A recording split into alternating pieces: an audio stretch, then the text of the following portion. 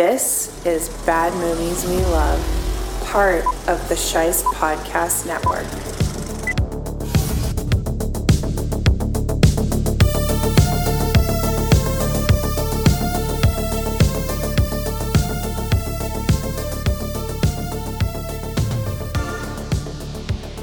Hello, Bad Movie Lovers. I'm your host, Nick Scheist, and we are back on schedule for a change with another episode of Bad Movies We Love. If you're listening to this, you are the Resistance. That's right, and you can join the Resistance by going over to ko-fi.com, that's ko-fi.com/badmovieswelove, and making a donation like my good friend Ben from the Cinema Shit Show.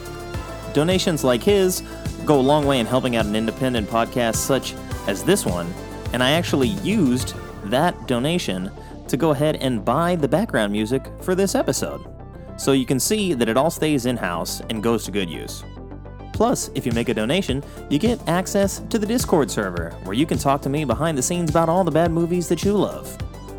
But for today's episode, we're going back to the wish list, as I'm joined, once again, by Movie Miss from Let's Talk Turkeys, as she joined me to go apeshit over Frank Marshall's Congo from 1995. Love it or hate it story-wise, this movie's just a delight. It's not poorly made, and it was successful. I want to watch this. Absolutely. This looks crazy. Well, guess what? You know what we can do with these diamonds? We could turn into a fucking laser bazooka. I want an Amy. Make me a drink or I'll rip your arms and legs off kind of thing. Kids will be kids. You sort of need people to be there to die. My Mystery Science Theater kicked in. I was so excited. Tim Curry and Ernie Hudson are like having this battle of like who can have the crazier accent in this movie. I don't want anybody peeking. I don't have a price. I'm not a pound of sugar. I'm a primatologist. How many versions of this do I need to own? For Congo, the answer is all of them.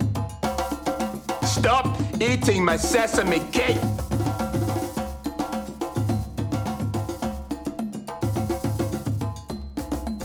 Movie Miss, welcome back to another episode of Bad Movies We Love. You're flying solo today, but we're flying into the jungle to talk about Congo from 1995. Thank you so much for being here, and thank you for accepting the invitation to talk about a movie that I love so much from my childhood, and that's Frank Marshall and I guess technically Michael Crichton's Congo from 1995. Yes, Nick, thank you so much for having me for this one. When you had said you wanted to cover this, I thought, thank God somebody else on this planet loves this movie as much as I do. Because I have been alone in my love for this for a very long time. Me too. It's one of those movies that like I think its reputation just was like so sour around the time that it came out, and it was sort of packed into a mid-90s that was full of stuff like Jurassic Park, where I guess like the high end of what this type of movie could be was so good that it's easy to look at this and just be like, it's bad, but it's one that I've always loved. The cast is freaking amazing for this movie, and you know, I was just kind of joking around on Twitter when I was watching this, and I said, Laura Linney wielding a laser gun, slicing up gorillas, throwing one-liners around, and just generally kicking ass as an action star is something that I wish we had gotten more of. And I'm like, yes, she's a fantastic actress. She's a great, like, prestige drama actress. But this is so much fun to just see her in a role like this, where they sort of surround her with all these like different versions of overly macho stereotypes, and she's really the hero in this story. Her and Amy. Oh, totally. The thing that made me realize I was alone in this is because every time I would bring it up, people would compare it to Jurassic Park, and I would say, well, you know, this was a lot of it was practical, where you know the people in the suits and all that. So this one for me, especially Amy, I want an Amy. Me too. Well, maybe not really, but in theory. Yeah. but the thing about this, what you say with Laura Linney, you're right. This cast is stacked. I mean stacked. And everyone is playing this for 100% serious. Mm-hmm. I think that's what sells it. She is a Ripley to me. Like yeah, exactly. When she has to pull it out, she pulls it out. And I think that's maybe why like it connected with me, is because I sort of grew up with the Sarah Connors and the Ellen Ripleys that are like, they're not just resourceful and intelligent, but when push comes to shove, they whoop some ass too. So this was always a character that was sort of like my introduction to Laura Linney. And I mean, she's gone on to do a ton of great stuff since this. I mean, I really loved her in Primal Fear as well, which I think was either the same year or like maybe a year or two before this. So like this was sort of right around the time where I was starting to realize like who she was and what she was capable of. But they also kind of bury her as the lead. Like we're given this idea that it's really sort of Dylan Walsh's character that's the lead here because he's Amy's handler.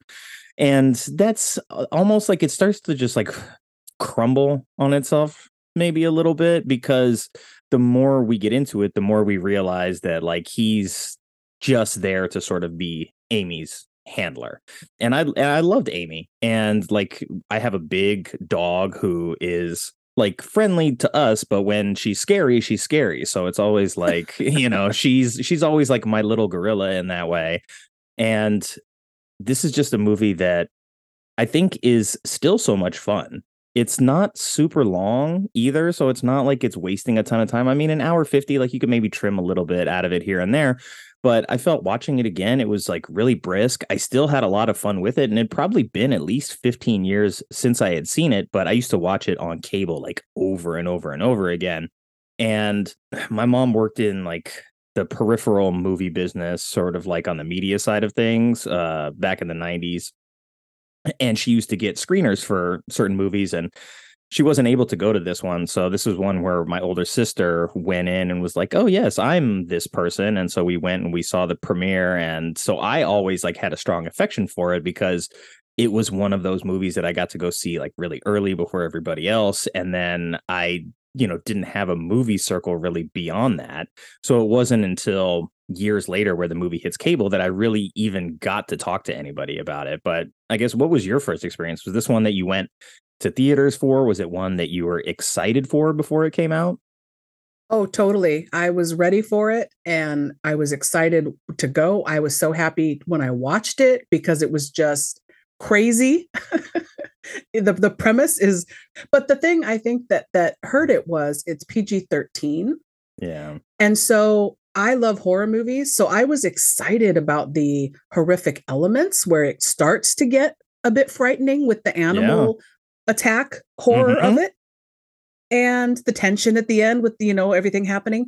So I was a little let down seeing it in the theater that it wasn't one way or the other. It wasn't full blown horror action leaned into R, and it wasn't super family friendly. It was kind of riding that line. And I think maybe that's what hurt it ultimately. Yeah. And you had also made the like sort of connective comparison to a movie like Jurassic Park, which had come out a few years earlier, which is also a Michael Crichton book, if I'm not mistaken.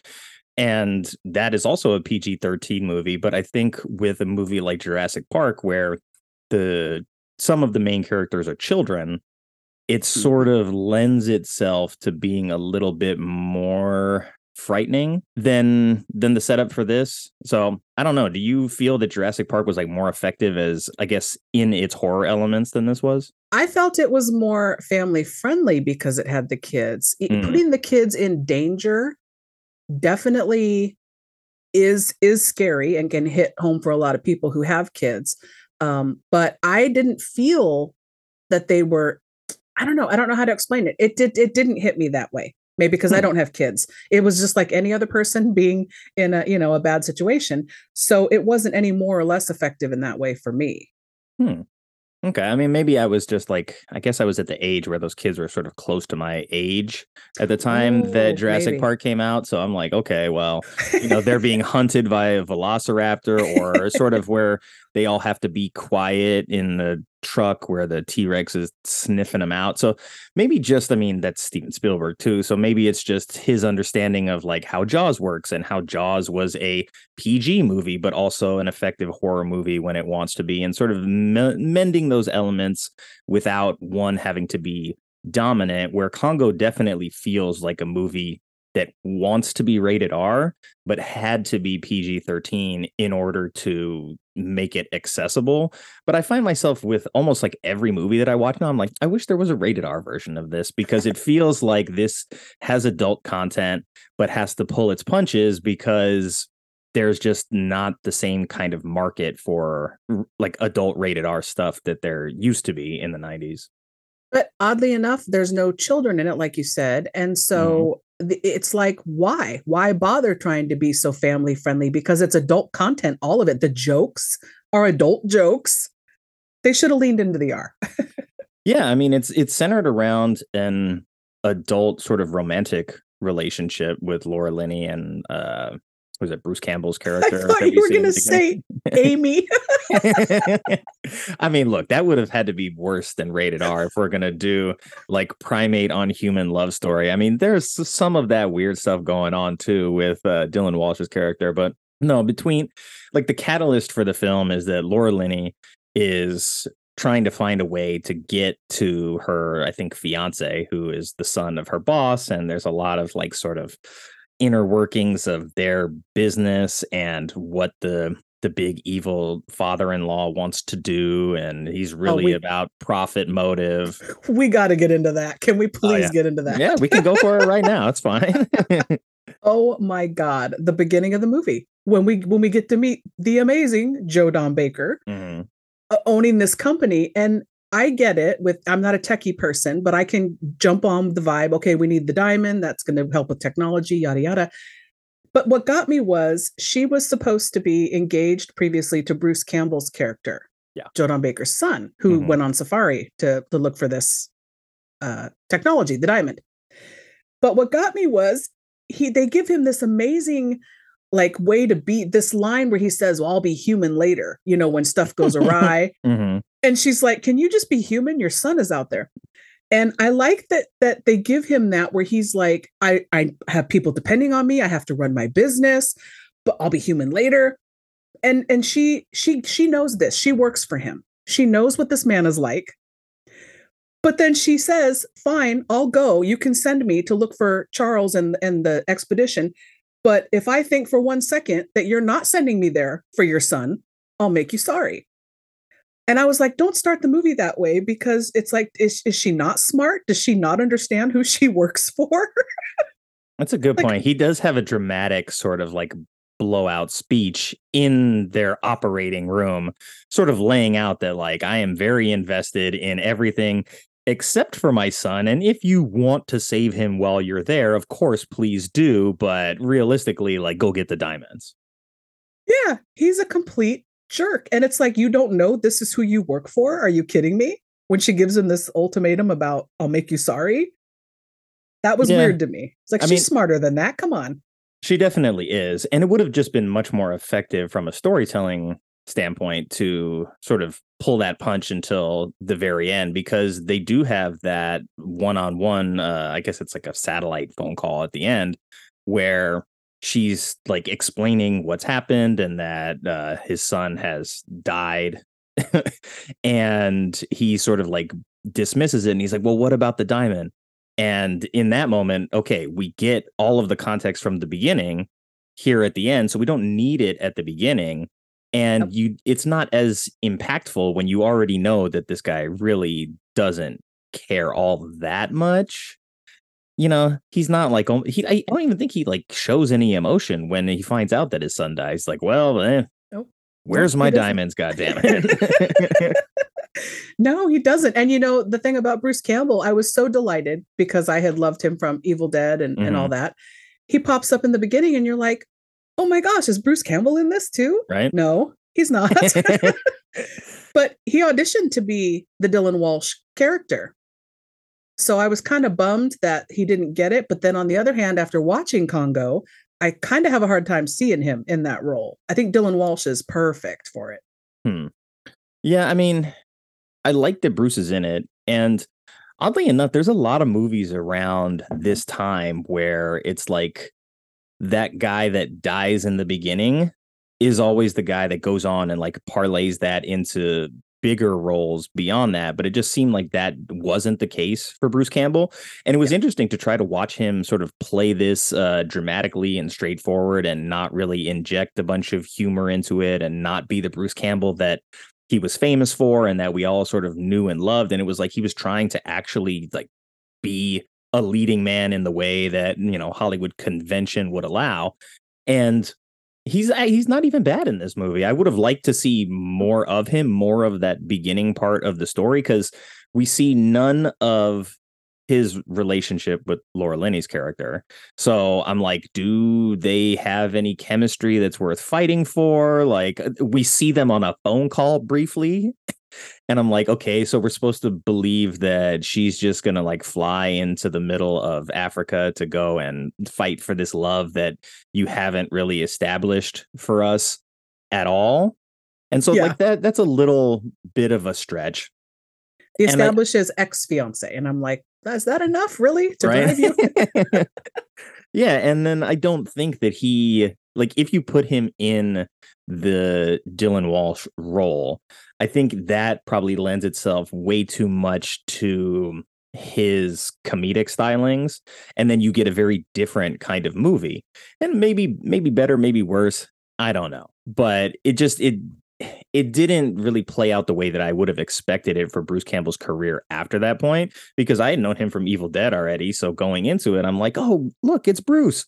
And then after that, I'm like, well, wait a second. Normally the guy that dies in the beginning goes on to have like a lead role in a movie a year or two later. And I mean, I think what was after this, like Bubba Hotep. And so that wasn't really, I mean, I like Bubba Hotep, but that was not a Michael Crichton project, you know, 2 years down the line.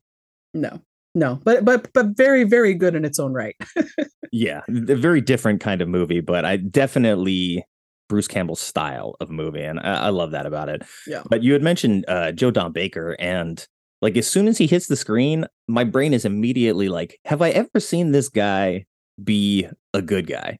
He's almost always like the bad guy in some capacity, and then I think at best I've seen him sort of be the like on the ground sort of snarky liaison, right? Like he'll be somebody's sidekick, but not for the whole movie. Just, oh, you fly into a foreign country and you got to meet this guy who gets the car and gets you the weapons, and then he's gone from the movie. But he's such a good actor. And I mean, he's actually really good in this. It just seems like, they played their hand a little too early with the idea of what his character is supposed to do and supposed to be. Well, when he popped up, I just went, Mitchell. My Mystery Science Theater kicked in. I was so excited. Yeah, and I mean, just like the overall cast in general, you got, you know, Tim Curry here, Ernie Hudson, Dylan Walsh, Laura Linney, Grant Heslov, who went on to be like a sidekick and a lot of other things as well. I think it was Lola No that played Amy. Mary Ellen Trainor is in this. Stuart Pankin's in this. So you really have like a lot of solid, not just character actors, but like really good supporting actors. I mean, Laura Linney obviously went on to probably be like the most well-renowned of the bunch, but a lot of really, really good acting talent in this film. And it just seems like with all the sort of movies that came out around this time, like if you look at like Jurassic Park, I mean, like Sam Jackson was not the post Pulp Fiction Sam Jackson at that point. It's not like he was not a famous person, but he was not the Sam Jackson that he is now. I mean, Sam Neill is like a very decorated, like classic actor when he's doing Jurassic Park. I mean, maybe like Laura Dern is the one who goes on, and Goldblum goes on to like be these bigger stars getting launched by Jurassic Park. But I think like pound for pound, cast wise, Congo is better. 100%, because you've got these people. I mean, Joey Pantoliano. Yeah, I forgot about him too. In a bit part. He's only in it a little bit, but it's like all the bit parts even were well cast with people that could definitely, they knew the material, they delivered, they're a delight. I mean, love it or hate it story wise, this movie's just a delight. And because everybody's giving 100%, you fully are invested in the performances. Yeah, Joey Pants actually is that sort of like Joe Don Baker role that we talked about. You fly into Africa, he's the dude in the Hawaiian shirt for some reason, and he's got you the guns and he's got you the plane and the cars and whatever you need, and then he's gone. But he's so snappy and sassy. Yeah, he gets to come in and like just be that best version of himself very quickly and then get out of there before he has to deal with anything else. But not shortly after that, it's like, oh, hey, this is Delroy Lindo as well. He's coming in here. And it's like, what? I was like, damn, this cast is amazing. I was like, no wonder I like this movie so much, because you have so many good actors giving good performances. Even if the connective tissue isn't as strong as it should be, like they're all there for the right reasons. And they get great lines. Mm-hmm. Oh my gosh, when Joey Pants, when he's not liking something somebody says and he goes, I do a lot of stuff, but I don't supply assholes with new personalities. And then you get the Delroy Lindo with the sesame cake bit. Oh my God, my favorite line bag in the movie. It's one of my favorite lines in cinema history, honestly, that stop eating my sesame cake. I love it. Oh my God, my brother and I, we used to just like say that line to each other for no reason whatsoever. And then it's like there was a Chinese restaurant that we used to go to that was like part of our family regular routine. And they would have like the little like sesame breads on the table every time without fail. And then randomly, like I don't talk to him that much anymore because we're both fairly busy right now. But I was watching Congo and I just texted him the GIF of that. And we started talking because it was like we both love it so much. I was like, let's see if this actually like resonates with him. And it did. So I was really happy to see that as well. But yeah, they put some money on the table and just more. And like he plays it so casually and so confidently that it's really just a great like small bit performance from him. But I wonder, like, was Frank Marshall just like pulling in favors from guys that he knew? Like, come here, be in my movie for like 5 minutes. And then, that's all you got to do. You'll cash a check. You'll get some screen time. Have you ever heard the bit that Bruce Campbell did or seen the video when he was on a tour for something and people are asking him questions and somebody took a video of him giving a demonstration? He has a kid standing up there. He goes, okay, you're an executive that works at whatever studio. He goes, now I'm going to give you I'm going to give you 50 million to make a movie. You get to work with Spielberg's people. You get, this Michael Crichton wrote the source material, and he starts listing off all these reasons why they should make this movie. And he goes, would you make this movie? And the kid goes, yeah. He goes, congratulations, you just made Congo. I mean, it had all the pieces you would think to be successful. I mean, it did do 150 million, so people went to see it. Yeah, what was the budget for this? I mean, it couldn't have been 50. I mean, hey, that's a successful movie. That's a very successful movie. You made 3 times your investment back just in box office, and then this movie kicked around cable for a while, so I'm sure its home video sales did pretty well too. So especially when they do the sneaky here, buy the VHS, and then now we're doing DVD. Oh, now there's a special edition DVD. Oh, now there's a Blu-ray. Now there's a box set Blu-ray. Like, okay. How many versions of this do I need to own? For Congo, the answer is all of them. Yeah, I mean, like you have Jerry Goldsmith come in here and do the music as well. So it's like you have really, really good pieces in place. And I think the quality of those pieces actually do show through. I think it's just the instance of the 90s were jam-packed with like a lot of competitive action films that sort of fit in a similar mold. And it was so competitive that even something like this that is successful, that has all of these great pieces that we've talked about, that sort of hits the key points in the filmmaking. Like, I think it was Stan Winston who did the gorilla suits and stuff. So it's like, and honestly, they're hippos, all of it. They're great. So it's like you have really good practical effects. You have really great makeup work. He sort of gave his team the freedom to design the gorillas in the way that they wanted to. So not all of them looked identical. And so you have like a really menacing looking white gorilla. You have a lot of interesting like set piecing. You film on location. You have a really great cast. You have a really well-renowned composer come in and make this movie. And like Frank Marshall, at the time that he made this, he was coming off, what was it, GoldenEye? No, he produced that. Sorry, he had made Arachnophobia. a few years before this, then Alive, another really good one. And then he did TV, comes back, does Congo, and Congo's not well received. And then after that, his career starts to go the other direction, where it was from 98 to 2006 between him directing the miniseries From Earth to the Moon to doing 8 Below, which was good again. But I think it was just at a time where it's like, you take, what was that, 8 years off at that point, or you're not directing a project for 8 years. You sort of fall out of, not the public eye, but maybe like the industry eye, where it's like, hey, we need a director attached to this who has a name, who has a reputation, who's maybe done something like this before. And so 8 years is a long time between projects to not take something on. And Congo wasn't a movie that I would say for the 11 years between 95 and 2006 started to grow its reputation like as a cult hit either. So it's like, okay, well, the last time you made a movie, it was Congo, but still, like we said, it's not poorly made and it was successful.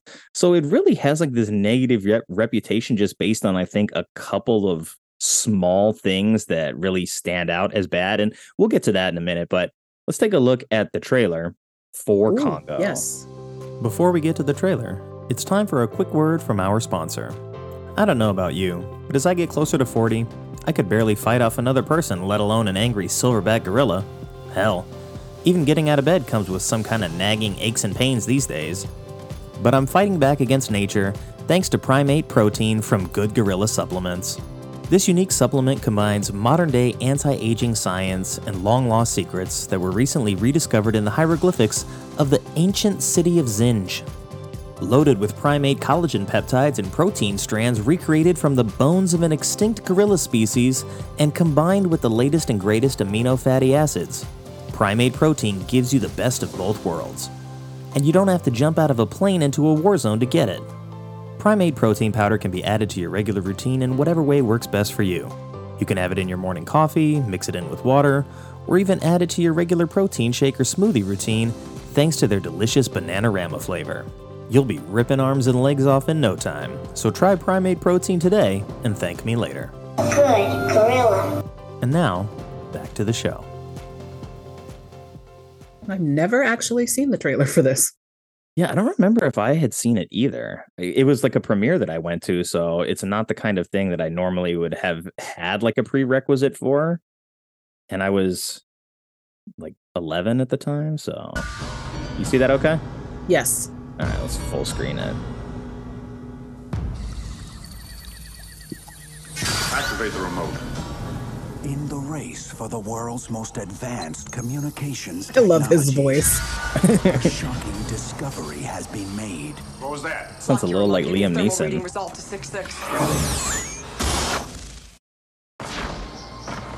It will take two Look, young he's still scientists skydiving with a into the gorilla heart strapped to of his the chest. African jungle. It's amazing. Right? How many movies can do that? Hidden for 2,000 years. It's got a little Indiana Jones vibe to it. You're kind of like doing some 100%. tomb raiding. Houston, do you read? You used to work for the CIA, and now you're tropical. Wasn't Contact like the same year or a year before it? So they're like, we got giant satellites for you Contact fans. Some for fortune, A diamond mine of incredible bounty. and some to return The home. changing, Doesn't really belong anywhere, does she? the way Tim Curry speaks, he keeps changing. That's a tough accent to pull off Accent. for the course of an entire Thought I wasn't movie. gonna make it. He's Yeah. on another expedition. Drawn deep into a mystery. Camp destroyed. People dead. A gray gorilla. No or such something. thing as a gray Well, gorilla. I saw one. And the more they discover, There's no such thing, over and over, the greater Famous last the words. danger. right? What do they say? We are watching. And it's like Dylan Walsh is what, in his 20s? So it's like he's just like fresh out of college, probably working with Amy. Is he really super confident that there's never been a gray gorilla? Never saw an animal move like that. Yeah, like you see all the set piecing here they did with like the collapsing of the fortress. See, they're smart. They're giving everything away.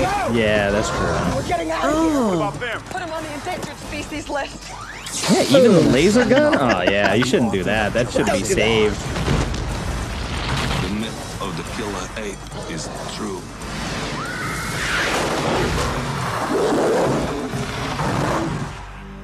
Congo, where you are the endangered species. Oh, yeah, we are the endangered species in this case.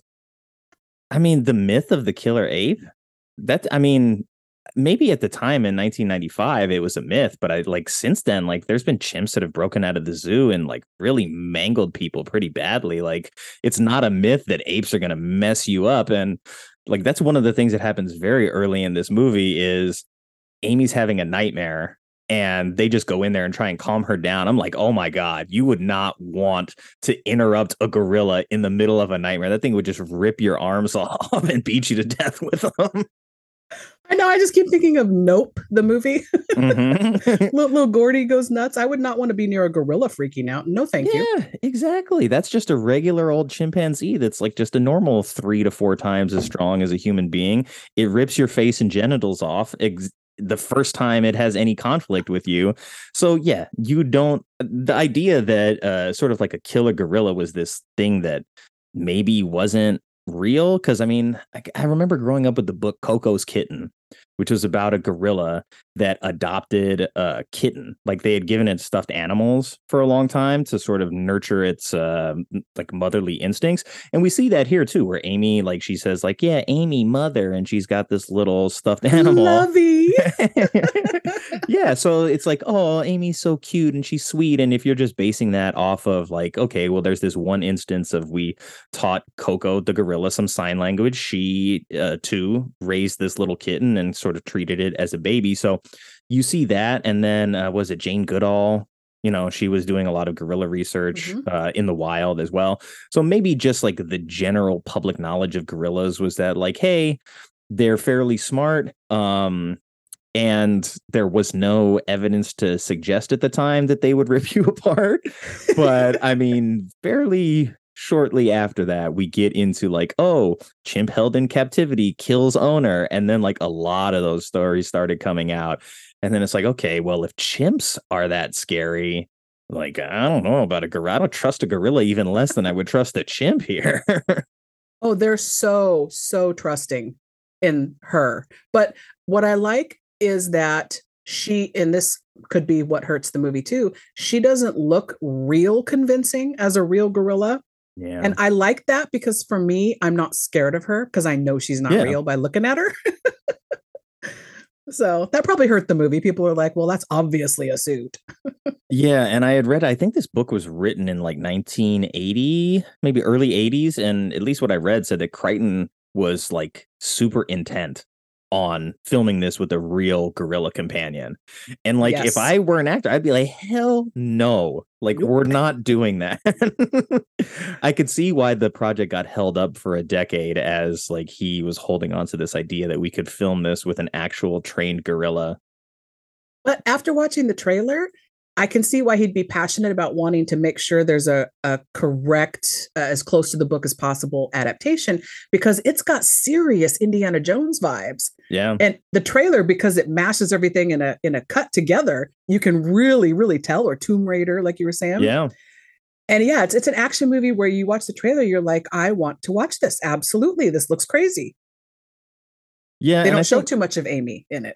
That's right. They don't. I mean, you see like a lot of the humans, you see sort of like they brag about like the scope of the set piece and sort of like the action sequences they get into, but you don't really tell the audience that there's any kind of primary relationship with Amy as a character, which is actually important to this movie because the story is about this gorilla being returned to her natural habitat, and she's sort of outgrown the relationship that she has with the primatologist that have been taking care of her. And it's this thing of we want to do the right thing and bring her back home. And then that idea being co-opted by this evil corporate entity that just wants to use that as an excuse to go and get the diamonds. And then also like, hey, well, we're going to throw Tim Curry in here and give him this, crazy backstory of how he's like a political refugee from Romania. And he's going to be involved in trying to hijack this mission for his own personal gain as well.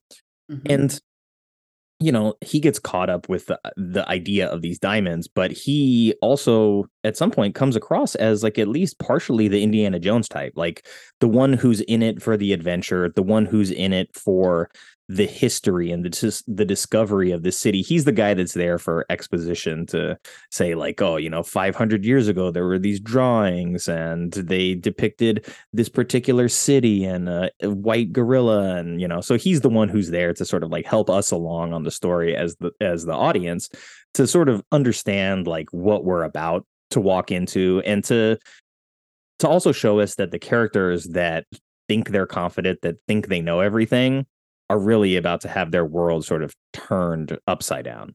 It will be shooketh.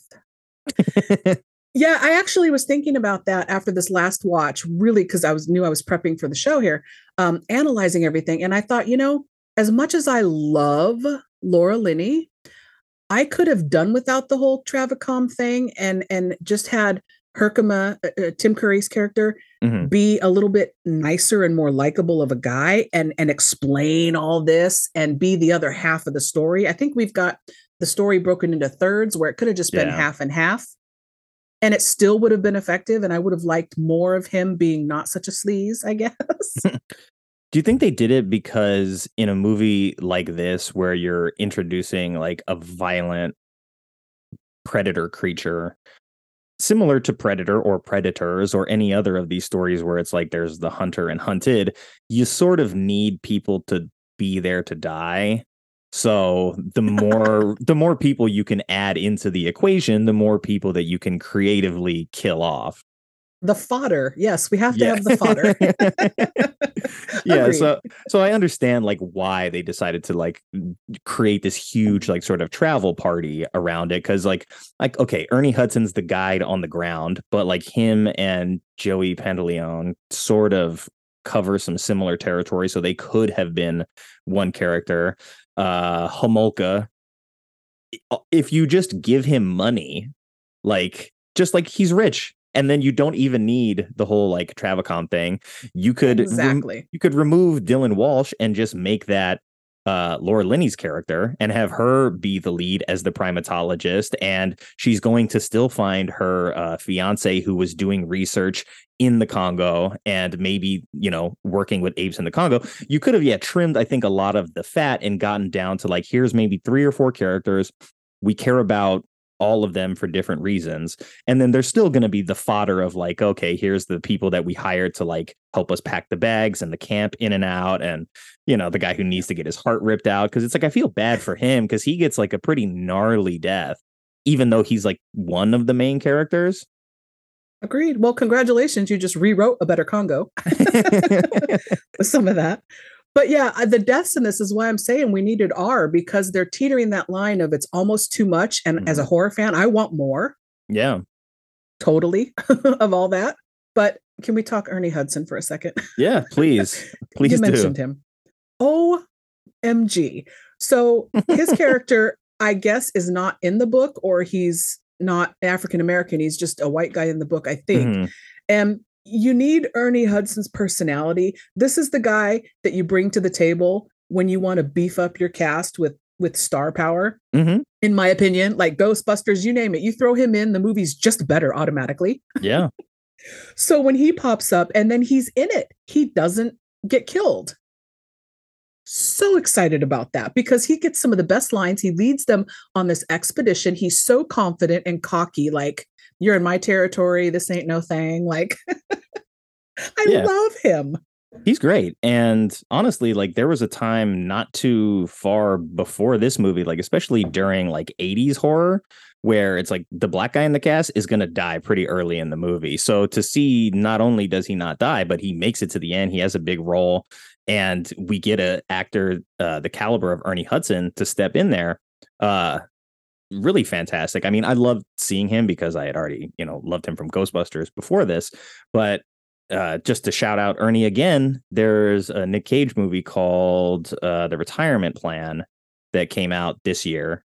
And it's sort of like what if Nick Cage was the Liam Neeson role in Taken, but also like what kind of energy movie would that be if Nick Cage was the lead? And so it's more of a comedy, but Ernie Hudson pops in like halfway through and I'm like, oh, it's Ernie. And he's great in it. And he makes the movie better when he gets there. So like Absolutely. you said, every movie with Ernie Hudson gets a boost from him being in it. And oddly, I don't know if it's true or not, but one of the things I read said this is his personal favorite role, which to me sounds insane. But no, why wouldn't it be? He is like in charge. Yeah, he is. He keeps everybody safe. He keeps the expedition going. He's smart. He's clever. He's witty. Like, this is a great role. Yeah, I mean, he gets a ton of dialogue. He's not pushed to the side. And one of my favorite moment in the movie, like that he gets, is they sort of come face to face with the silverback gorilla. And they're comparing like what they're supposed to do, because you have on one hand the primatologist who on paper like has read the right things and he like knows what to do. The other guy is like, hey, I have field experience. I've probably seen a gorilla in the wild before. Like, so here's what you do. And they both acknowledge like you're not supposed to move. And then as the camera sort of pans away, you see that Ernie Hudson is not in the picture anymore. And then he just pops up from behind a bush. And he's like, I ran away. Everybody disappears except for poor Dylan Walsh. Yeah, you can tell in that moment. You can tell in that moment how green he is. He's textbook, right? Not in the field like Ernie Hudson. Yeah, absolutely. I love that. I laughed so hard when I saw it again because he just kind of has this look on his face like, yep, I ran away. That's what, there's nothing else to it. Like, I was terrified and I got out of there. Yep. But that acknowledgement sort of in that moment too, that like, I guess what it is, it's meant to sort of like show more of the maybe blissful ignorance or like the balls of Dylan Walsh's character that he didn't run. I think it's street smarts versus book smarts. Yeah. So, to put it simply, I think that's what that is. Yeah, I mean, it would have been interesting to see just Dylan Walsh get like pummeled to death by a gorilla there in that moment. I've been like, whoa, okay, I see why everybody else ran away. We're rated R now. Hey, that's what I want. Rated R for everything. But yeah, like Dylan Walsh's character is super interesting to me in this because I felt like, I mean, you said you liked him in this. For me, I felt like he was the weak link of the cast. Like in terms of like a Laura Linney, a Tim Curry, a Ernie Hudson, like I think all these people sort of elevate their characters in a way where it's like I don't necessarily think it's Walsh's fault, but the way that he's written almost makes him sort of like Amy's bitch a couple times. Like, you know, they're on the airplane. She's like, give me a drop. And he's like, no, not right now. And then she like says something to him and he's like, okay, fine. And he goes in and he like makes her a martini. I'm like, whoa, they have a weird relationship. And she also, like, Amy gets very jealous. And the first thing she does when she sees Laura Linney, she goes, ugly woman. And oh my God, I lost it. I was like, she's so petty. And the first thing she does is attack the way that Laura Linney looks. No, ugly woman, Peter's mine. But then later in the movie, they're communicating and she says shitty Peter. So it's like she knows that he's like kind of shitty in a way.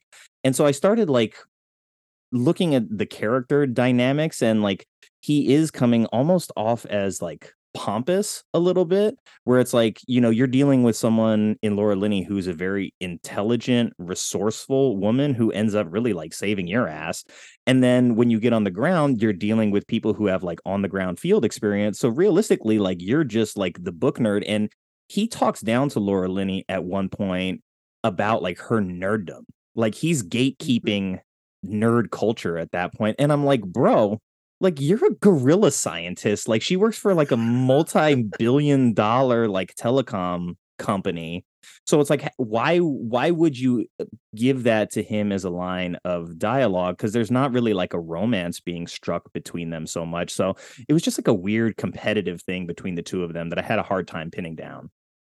I was trying to figure out what exactly his field of expertise or multiple was, because in the beginning, we're introduced to the concept where he's pitching all these wealthy people, financiers trying to get money and grants for his project of teaching Amy to speak with this setup, this backpack and this hand thing that reads her sign language. So he's teaching her sign language, how to communicate. And they even show footage of the actual, it is a real thing. that exists. So I did like that they incorporated a real thing into the story. But if he's so expert at teaching her this and knowing all this, what is his field of expertise exactly? Yeah, that's what I was like trying to figure out was did he work for whatever the manufacturer or the company was that was trying to make this technology exist so that people that speak sign language can have like an artificial voice production of it? Or is he just using that tech to then teach Amy sign language and to get her to communicate that way?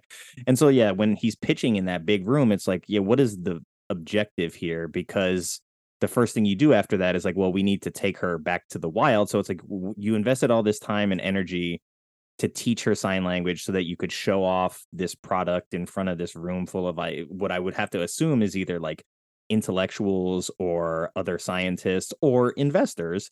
And then immediately it's like, okay, well, that's off the table. This is not really part of the story anymore. And we're just bringing her back to her home now.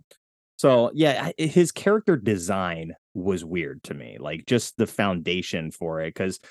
And there was a scene where he's sitting next to Grant Heslov, who plays Richard, who's like his assistant. And I was like, did we really need like two curly haired, dorky gorilla scientists in this? I was like, I think you could have narrowed it down to one. No, because they each bring something different to the role. Because see, the other guy's fodder. Yeah, toward the end. So you know, can't you kill have off to Dylan get, Walsh. yeah, this guy's got to get mangled. And me, Exactly. I make it through the end. But yeah, there's a line where she's like waving around her wallet, right? Because she's got money backing her. Homolka at that point, you know, they think that he's going to be the one that saves them, at least financially. But he's like, oops, my credit's in trouble because, you know, I'm way more shady than I let on. And she's like, she said something like, name your price. And he said, like, I don't have a price. I'm not a pound of sugar. I'm a primatologist. And I was like, really? Like, that's what you decided to go with there? Are you really? Okay. Yeah, I don't know if he's a primatologist. I know he has a gorilla. But I will say that's the character, like you keep pointing out. That's how the character was written. That's his lines. That's who he is. As an actor, I think why I've grown to really like him in this role is because I've had years. So I've seen him in Nip Tuck. I've seen him in The Stepfather, which love it or hate it, he gives an outstanding, sinister performance in that. And then you see him all the way back again now, being this sweet, lovable, little goofy, dumb primatologist guy. So I'm like, he's got range, really. Yeah, he does. I mean, he went like Nip Tuck was super popular, you know, and I watched him on that show for years. Yeah, and it's totally different from this character. And Stepfather, total 180 of this character. So I appreciate him now, I think, in this role because of seeing him do other things. Yeah, and honestly, like I kind of like the idea that he doesn't follow sort of the conventional path of what would be like the leading man archetype for a lot of these types of movies. And they're on the plane and like he's sort of like gatekeeping the nerddom and whatever. And then Laura Linney asks him, why teach an ape to speak?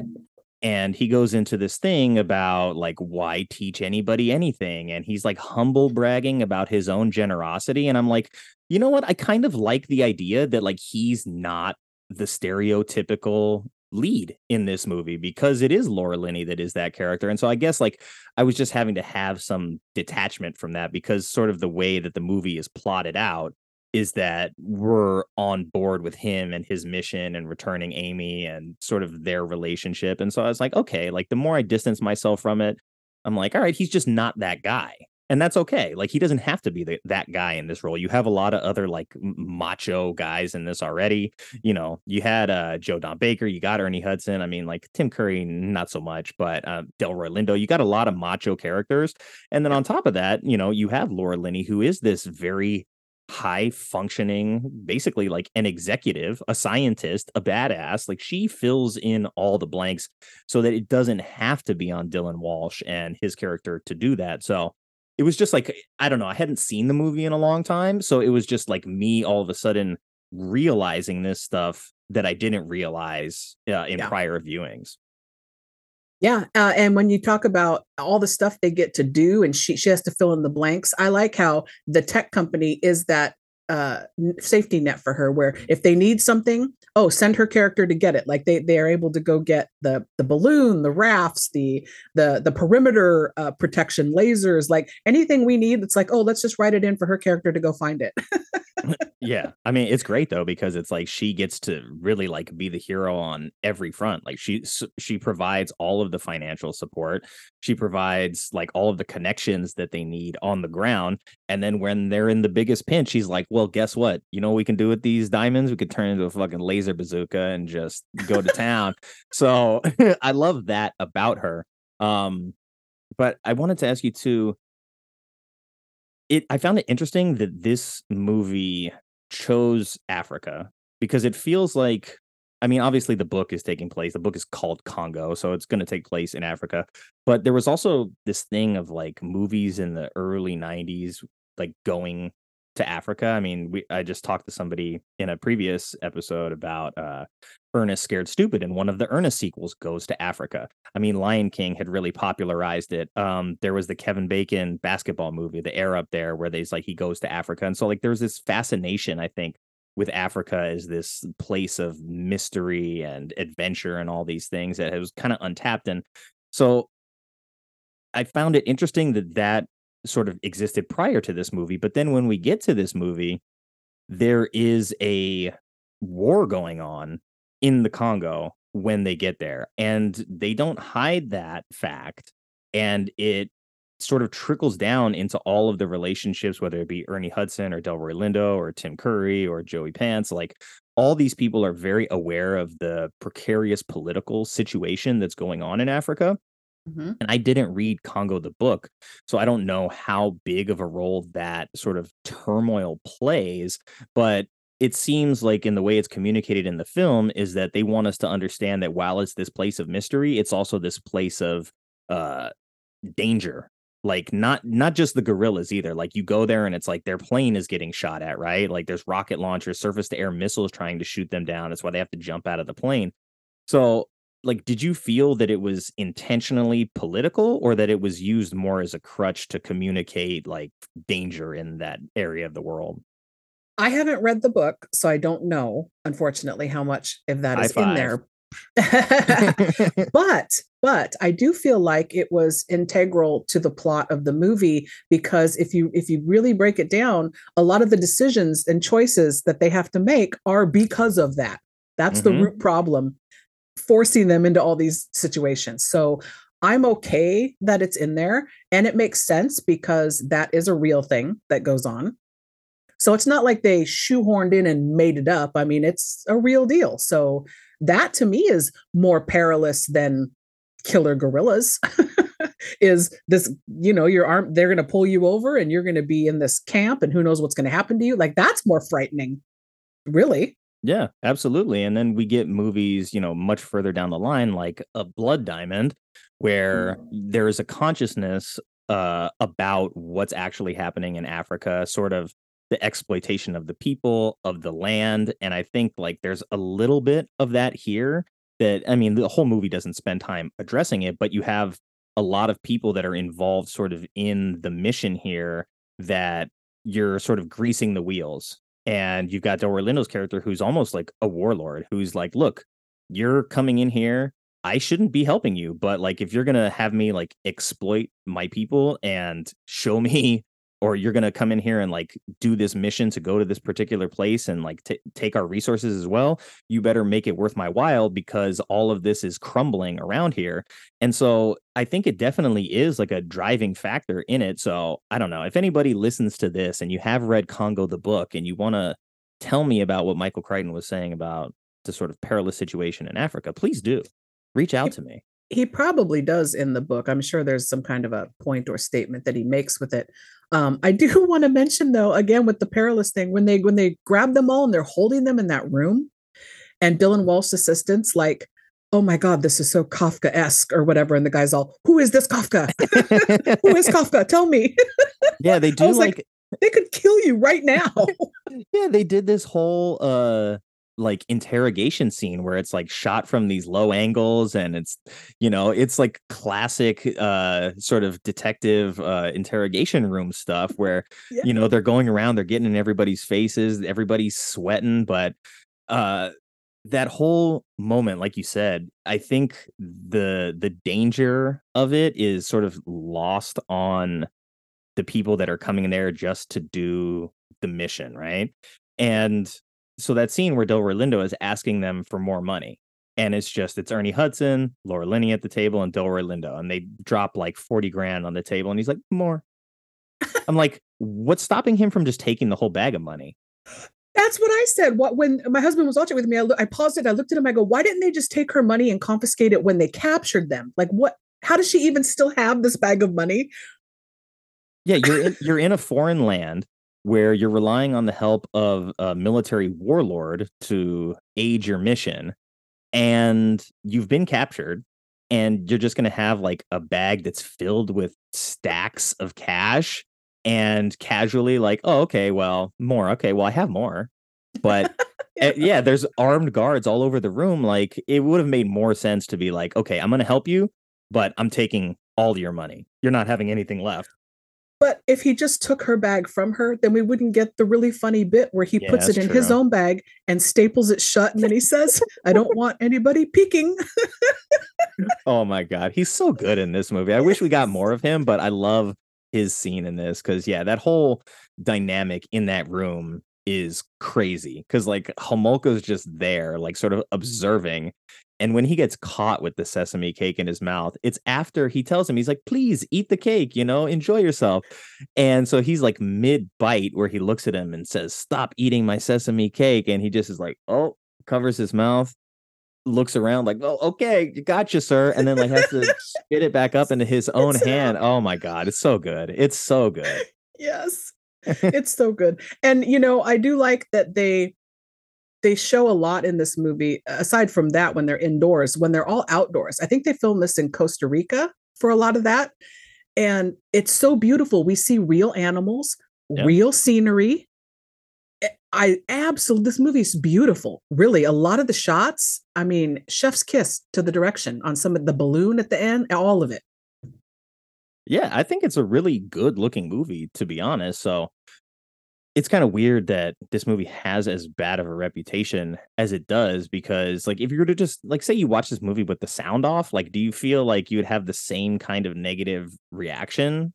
I don't think so, because I mean it'd be weird to watch the whole movie with no sound, but I'm just saying like the visual communication and the visual storytelling in this is pretty solid, and you get some really fun moments. So unless you're like super off put by like the look of the phony gorillas, then okay, like maybe that's too much for you, but I don't know. Well, if you're in the movie Congo, like you really expect like an actual gorilla?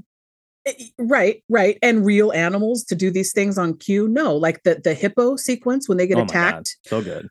I again paused it because my husband was making comments, and I'm like, hippos, they actually are that nasty. They will really attack you. I mean, they built these. Did you said Stan Winston did it? Yeah. I mean, they look amazing. It's well shot to where you don't see too much of it where it looks fake, the hippos. And to me, terrifying. Don't attack me. That's terrifying if I'm getting attacked. I don't care what it is, but maybe that's off-putting for people too. They're like, oh, really? The hippos attacked? Okay. But they really would. They're that nasty, I guess. Yeah. It's my understanding that hippos are the number one killer of man that's a mammal. I think, yeah, if I'm not mistaken, I haven't looked it up in a while, but at least last time I checked, I think it was like mosquitoes and hippos were like number 1 and 2 in most human deaths, because hippos are that big, that strong, where if you invade their space, they're very, very territorial. So it's like a water rhinoceros, but it has a huge mouth and it'll just bite the shit out of you. And so, to set this sort of expedition to go on these inflatable boats and to go into the water and to be in a unfamiliar situation in the dark too while it's happening, and then you have this big hippo attack. I really think that's a great moment that actually sort of represents the dangers of the place that they're in far more accurately and realistically than the gray evil gorilla scene at the end, right? Because it's like, yeah, we get that scene and that's like the big end of the movie, but in terms of like what we were talking about at the outset of this sort of leaning into its horror elements, the hippo scene is a scene that similar to sort of what I was talking about in Jurassic Park of like this big creature that most people are like unfamiliar with that has the advantage of A, being in its environment and B, being in the dark, sort of creates this element of fear, I think, that works really well in that moment. I don't remember, does anybody actually like die in the gorilla attack or do they get out of it unscathed? At the end? Yeah, when they crossed the river, I think maybe one person got eaten by the hippo, but I can't remember because it didn't seem like they didn't stop to be like, oh, we lost Bobby over there. Oh, in the hippo scene. Yeah, Yeah. no. One of their guys is injured because the hippo grabs onto the raft and like deflates it and they're getting in the water. And you assume one of their arms or legs got bit because they're pulling him out of the water. And you can see his leg is bit because I immediately had a Jaws 3D flashback where they're pulling Leah Thompson out and her thigh has a bite out of it. It was pretty much the same shot. Smart, you know, you My gotta borrow where you can. But I think one of the things that maybe people struggle with is the portrayal of Amy in this. I like the fact that she can communicate and that she has a personality and that she is like an individual gorilla, whereas basically all the other gorillas that we deal with are either like part of a pack or they sort of exhibit the behaviors that you would expect from a gorilla. Like they run into a silverback in the wild and it's like just it postures and then it walks away, right? Amy has a character. She speaks. She has feelings. You know, she gets jealous. She gets angry. She takes Ernie Hudson's blunt from him in the back of the truck and just starts smoking. I'm like, wow, it's like she's really into these like vices. She drinks, she smokes, you know, she gets jealous of the blonde woman. I'm like, okay, so like Amy is one of my favorite characters in this movie. Like, I don't think that she's my favorite because of some of the particular choices. Like, I mean, Tim Curry and Ernie Hudson are like having this battle of like who can have the crazier accent in this movie. And so in that way, I love both of their performances so much that I would say that they're probably higher on the scale of favorites.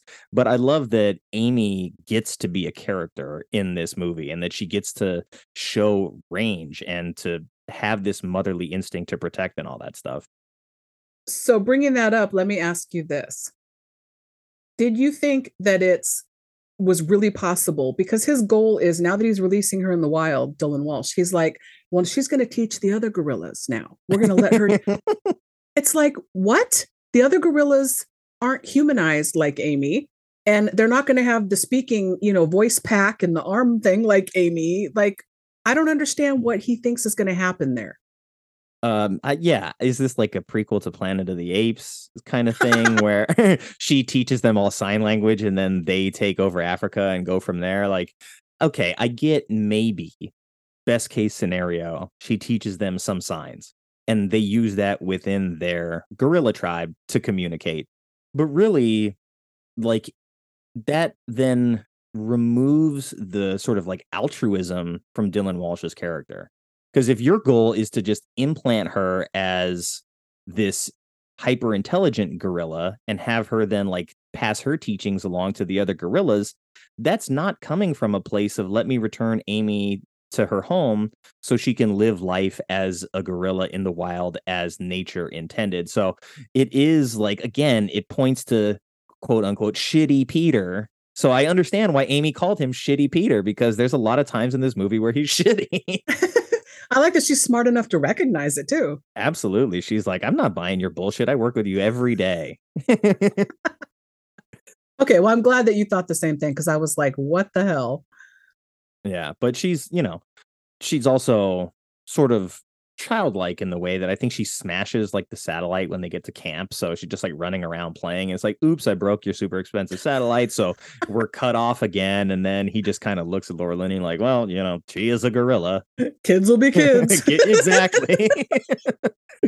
And so they treat her in a way where they need her to be like the fulcrum for the story, because they like, hey, have no reason to go to Africa without her. They all center around this mission to get on this chartered flight and get back there.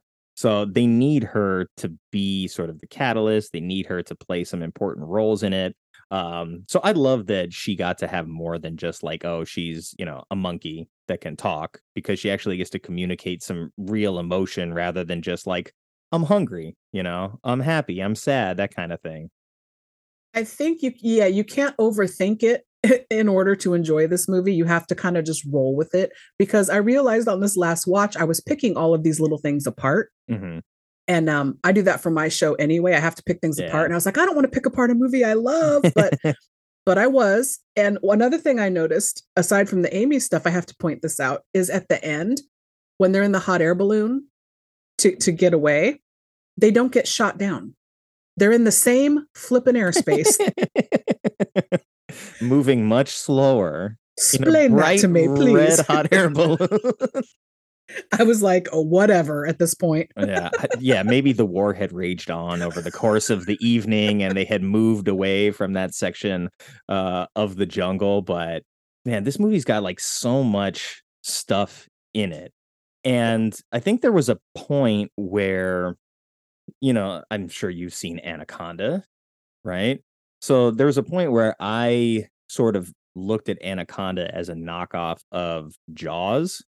And I think the more I watched this movie, I was like, no, Anaconda is a version of this type of movie, not of Jaws, because it follows a lot of we're going into this like place to find this hidden thing. And we've got John Voight's grifty kind of shisty character getting involved. And then we're getting hunted in the river by this thing. And so I was like, Anaconda is definitely a movie I got to do on the show at some point as well. But I feel like it was far more connected to this than Jaws. And I put that in as like a side note, because I was like, you know what? I never really wrapped my head around that part of it. But I gotta say that it has all of the same DNA. It does. And the Jaws thing, Voight's character is very much the Quint. Yeah. Evil Quint. Yes, exactly. But PG-13 also, and brisk hour and a half. It's got all the elements of this film, I think, more than Jaws. So it's a fun watch for me. Anaconda, love it or hate it. Yeah. John Hawkes is also in this movie. Great actor as well. Very good character actor too. And he was just hired to scream and die. You brought him in for one scene to have a freak out and then instantly die. Now he's the one that the tribe finds his body. Yes, correct. Correct? Mm-hmm. That scene, when I saw that shot in the trailer just now, I was like, wow, they make it look like the tribe could be involved in what's happening in the trailer. But what a great scene in the movie. Like, it really kind of grounds you and connects you that this is the world you're in. You're not in the US anymore. We're not in Kansas anymore. Exactly. And what an effective scene. I felt sad. Yeah. Like they brought in this great actor to just die, but what an effective thing. He sees Amy and freaks out and has a heart attack. Like, right. He literally is scared to death in that moment. And so again, this is this thing of like, I think at its core, this movie wants so badly to be a horror movie. And it feels like in order to be successful, and maybe, the box office did reflect that it was successful, but I think it felt like because of a Jurassic Park coming before this, that it had to be a certain type of movie and couldn't really be the horror movie that it wanted to be. But yeah, like you literally bring in a guy, have him scared literally to death. And then it's like, yeah, okay, well, on with the action. It's like, that's like, this is your friend. Like Laura Linney knew this character and we don't really get anything. I don't even think he has a speaking line. He wakes up, they sort of get him out of his catatonic state and then, sees Amy and dies. And she's, she doesn't have time to mourn. It's like, okay, well, our mission is still going on. I guess just what do we do with this guy's body now? Yeah. I do like though, she doesn't even get emotional when she finds Bruce Campbell's body too later. His like crusty corpse. Yeah. Yeah. She doesn't have a minute to mourn there either. It's like, okay. That's true. I mean, they're under like heavy guerrilla assault at that point, so she doesn't really have time. But doesn't she like pry the key diamond out of his dead fist? It's like you're in a room where there's diamonds every few feet. Why did you have to take the one that's covered in like coal and smash it in a dramatic fashion after plucking it from your dead lover's hand? You could have picked up the one that was on the ground and put it into your laser gun. When you say it that way. I know it's a little melodramatic in that way, but I love that there's also like they stumble across the plane crash of like the secondary mission that comes to find them. So it gives you this idea that there is this large scale effort to do what they're doing, and that you sort of like wasted human life very casually in this way of you don't trust the people that you sent. So we sent a secondary expedition after you, and that plane gets shot down, and there's no survivors as far as I recall on that plane. But the John Hawkes character was a survivor from Bruce Campbell's expedition, I think. So it's like you've sent 3 different expeditions into this same part of the world. None of them have been successful, really. And the amount of money that they casually throw around here is like, wow, Joe Don Baker's character, R.B. Travis, he's loaded and he's so invested in these diamonds. I mean, I guess that tells you like how valuable the diamonds really are to him and to them. That got to have that next cash cow. Exactly. They say that more than once. I don't know. It's going to be diamonds. We're going to use them to run our satellite television company. Question mark? Yeah, right. I don't know. Not just valuable diamonds that are inherently valuable because they're diamonds, but diamonds that specifically help their telecom business. Well, we have to just realize how evil he is. Yeah, exactly. He's that evil. He's going to send all these people to perish. I know. He doesn't really get the kind of comeuppance that I would have liked for a character like not that. at all. Yeah. No, he's not. Yeah, because he never has to set foot on the ground there. It's like, oh, you blew up my satellite, but obviously we've got more because we're, a telecom business. So the one kind of sucked, and I don't get my diamonds. But it seems like they're just going to move on after that. Yes, the only comeuppance he gets is when she throws the diamond away at the end. Like, he's not going to get this diamond. Oh, you think he's not going to send more people in to find it? Come on. Yeah, that's what I'm saying. He's already sent 3 expeditions, and it's going to be Congo too. Electric Boogaloo. Yes. Hey, I would watch it. How do you feel about doing some trivia right now? Let's do it. Time for trivia. All right. Let's see. Question number 1. While the film is set in the African Congo, the Volcan Arenal volcano is actually an active volcano where? I'm going to guess Costa Rica. That is correct. I know you had mentioned it earlier. I was like, she's a step ahead of me this time. Well, I just had looked where they filmed because I remembered how beautiful this movie was, and I thought I have to know where they filmed it. Yeah, I mean, I like that they have this sort of like tropical element to it, and it really is like this dense rainforest, and it gives you the vibe that you want from it. And so like I wasn't aware, like a lot of it looks like sound stages, but a lot of it also looks very authentic. So it wasn't until this kind of read through of the trivia where I'm like, oh, they actually did shoot in Costa Rica. Did you watch any of the behind the scenes footage that you can find online or on the disc? Know. So the volcano, they went and filmed there for some of it and filmed live footage of it, but then they recreated it in a miniature on a soundstage. And the scene at the end of the movie with the volcano exploding and them trying to get away is a combination of green screen, miniature, and live footage. Very cool. That's where the budget went.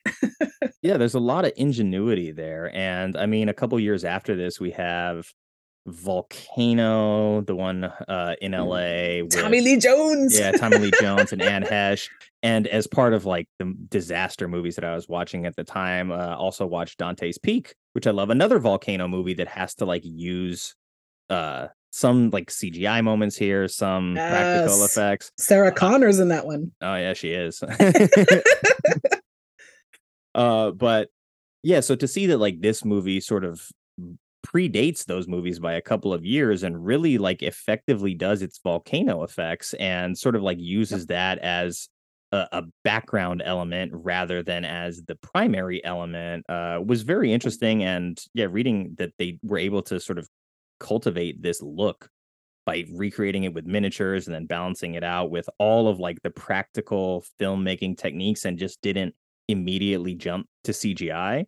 I know there was some talk about trying to do the gorillas in CGI here to make it look sort of more gorilla-like and not like someone wearing a gorilla suit. But at the time, CGI hadn't caught up to doing animal hair very well, so they passed. And I think honestly, it's better for it, for having the actual practical suits in this case, because in one of the episodes I did for the show, we talked about King Kong. And it was the De Laurentiis 1976 King Kong, and that how Rick Baker did all of like the suit work and how that is so much more effective in that movie than the animatronic work that they did. So just having that knowledge going into rewatching this, I'm like, yeah, you know what? Like the suit is the best way to do this at this time. And even now, I think like what came after this, like Mighty Joe Young or right. And then like Rampage came after this. And then there was another King Kong, like in the I think in 2005 was Guillermo's King Kong. Peter Jackson. Sorry. Yes. Mm-hmm. So you have like a lot of like CGI gorilla stuff coming not too far after this, but 2 years before this, you have Jurassic Park sort of revolutionizing how CGI can be used effectively. But animal hair was always tough. The Amy suit you get to see in all its glory, which can be again off-putting for people who are like, oh, eye roll, that's obviously a person in a suit. But the menacing gorillas, the silverback and his bunch, and then the scary, killer gorillas at the end, they shoot it in a way, again, props to the direction, where you don't just sit on it like you do on Amy. It's blurry, it's fast, it's crazy angles, so you don't really see how maybe bad the suits might look. Yeah. If you were just on a still shot on them. So to me, that's effective. That's a great way to shoot practical suits like that. Yeah. And I was reading that like Stan Winston wasn't like happy with the sort of way that they shot the end sequence because the lighting was not ideal for the suits because I guess the light was like a little too harsh. So you see everything and you don't really hide much and you're not able to cast them in like a shadow that makes them maybe scarier than they would be. But I mean, shit, you end up in like a diamond mine with a bunch of white gorillas raining down on you. That's scary enough for me to get it across the finish line. I forgot that we're doing trivia right now. Yes, so question number trivia. 2. Michael Crichton initially envisioned Congo as a vehicle for which famous James Bond actor? I'm going to guess Sean Connery. It was Sean Connery. Ding, ding. That would have been a very interesting version of Congo because I feel like the idea of Connery being that lead maybe trickled down into like separating that into several characters. Because it's like, I think he would probably be sort of like the Ernie Hudson, the Laura Linney, and the Tim Curry almost all in one. Well, you have to look at the characteristics of Bond. You have to look at that jungle movie he did called Medicine Man. He's in Indiana Jones and the Last Crusade. So he could embody that Tomb Raider type character very well. League of Extraordinary Gentlemen. Mm-hmm. So 100% I could see that, but it's a different movie if you cast Sean Connery. Oh, absolutely. And I think that sort of was like, that was floated around when they were still insistent on having the real gorilla play Amy. And Sean Connery, like, I'm not acting opposite an actual gorilla. Got Hell no. I value my life too much for this, so we will not be doing that. Well, wait, let me ask you. You're an actor. You're offered this role with a live gorilla. What is your pay? You're like, I'll do it for X amount. Is there no amount? I mean, it has to be like life-changing money. So you would. Or I just say, I'm not a pound of sugar. I'm a primatologist. And I'm not for sale. I don't know. That's a good question. Like, we'd have to be talking billions of dollars. And you'd have to be like, this gorilla is safe. I need to see this gorilla act with some other people that are still alive before I even consider this. But yeah, I don't know. Fair. Definitely not what they would have been paying the top actor for this movie. That's for sure. Fair. Okay. And question number 3, the last question of the round, says the diamonds we see during the film's climax are actually what? Just crystals? They're technically 2-ended quartz crystals on loan from the Herkimer diamond mines of Middleville, New York. Herkimer? Yeah. Like Herkimer Homolka? Exactly. Tim Curry's character was named Herkimer as a result, I think, as a nod to that mine. And if I read it correctly, the character in the book doesn't have a first name. So this was something that they did as like a thank you. And in reading a little bit more, Dylan Walsh's character named Peter Elliott was named after the gorilla choreographer and ape performer who does all of the choreography and even performs in this movie. So there's a little bit of that going on as well. So I think, yes, they definitely made that an intentional inclusion for them. That's awesome. I didn't know that, but it made sense. Yeah, because when I first read the trivia, I was like, wait a second, these are actual diamonds? I was like, no way they're giving them No way. gigantic baseball-sized diamonds. And I'm like, oh, okay, well, they're crystal quartz from a diamond mine. So I guess technically they're actually diamonds. They're just not diamonds that like have the kind of value that the ones that go into engagement rings and jewelry and stuff. So before we end, I have to completely say some other random comment that has nothing to do with what we're talking about. Because they were on location and then they did such a good job making the set water look like it's jungle water. Mm-hmm. I had to just cringe every time somebody went in the water in this movie because I was like, what kind of bacteria hell are you jumping into with all your orifices open and sucking it in? Like, just, and Bruce Campbell jumps in the water. I'm like, oh, don't do that in the jungle there. You don't know what's in there. Yeah. His buddy's already in there. Like, come on in. It's fine. I just had to mention that bothers me every time I watch this movie. Yeah. It's like, it looks like gross, like city rainwater from the streets. But I mean, there is a moment later where Dylan Walsh ends up with like a leech or some creature on his junk as a result of going in the water. And he has to burn it off with one of Ernie Hudson's blunts. Yes, as a man, I don't know what that would be like, but you're the man here. You tell me, did that make you cringe? You cringe when you see that scene? I mean, I cringed more this time when he hands the cigar back to Ernie Hudson, like he's going to continue smoking it. That part, he's just like, Ernie Hudson, okay, thanks, and then throws it away. But yeah, that scene is very much like intentional to do this thing of like, oh, your masculinity is in jeopardy by being here. And I think that sort of shadows like the course of the movie at that point where, you know, at that point, Amy has already kind of like talked down to him and sort of, you know, make me a drink or I'll rip your arms and legs off kind of thing. And Laura Linney has taken over as the party leader and she's like really the capable one. So it is this challenge, I think, to this character's masculinity in a very direct way if you're not picking up on the other stuff. Yeah, not subtle. Not at all. I don't know if you know any actual sign language, but as I'm watching the movie, I'm like, is Amy's sign language accurate?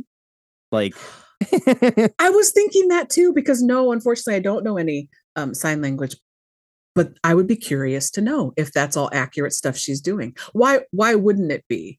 Why would they try to really do so much of it and fake it? That seems like it'd be rude to me on their part. Yeah, exactly. Because it's like when I see Dylan Walsh, like there's certain hand signals that he gives where I'm like, okay, I recognize that and I know that that's right. But with her, like she doesn't sort of like use her appendages with her fingers in the same way that he does because he's like maybe spelling out individual letters.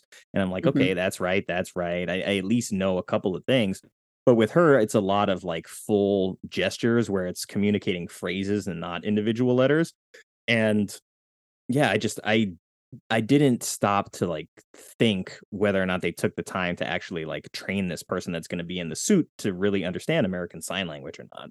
I just assumed. I assumed it was correct, but I'd be curious to know. Yeah. I don't know. I'll have to look it up. Maybe I'll Yeah. insert that after the fact, or just be like, hey, I don't know. I didn't do the work this time. Sorry, everybody. If you want to know, watch Congo and then read about it.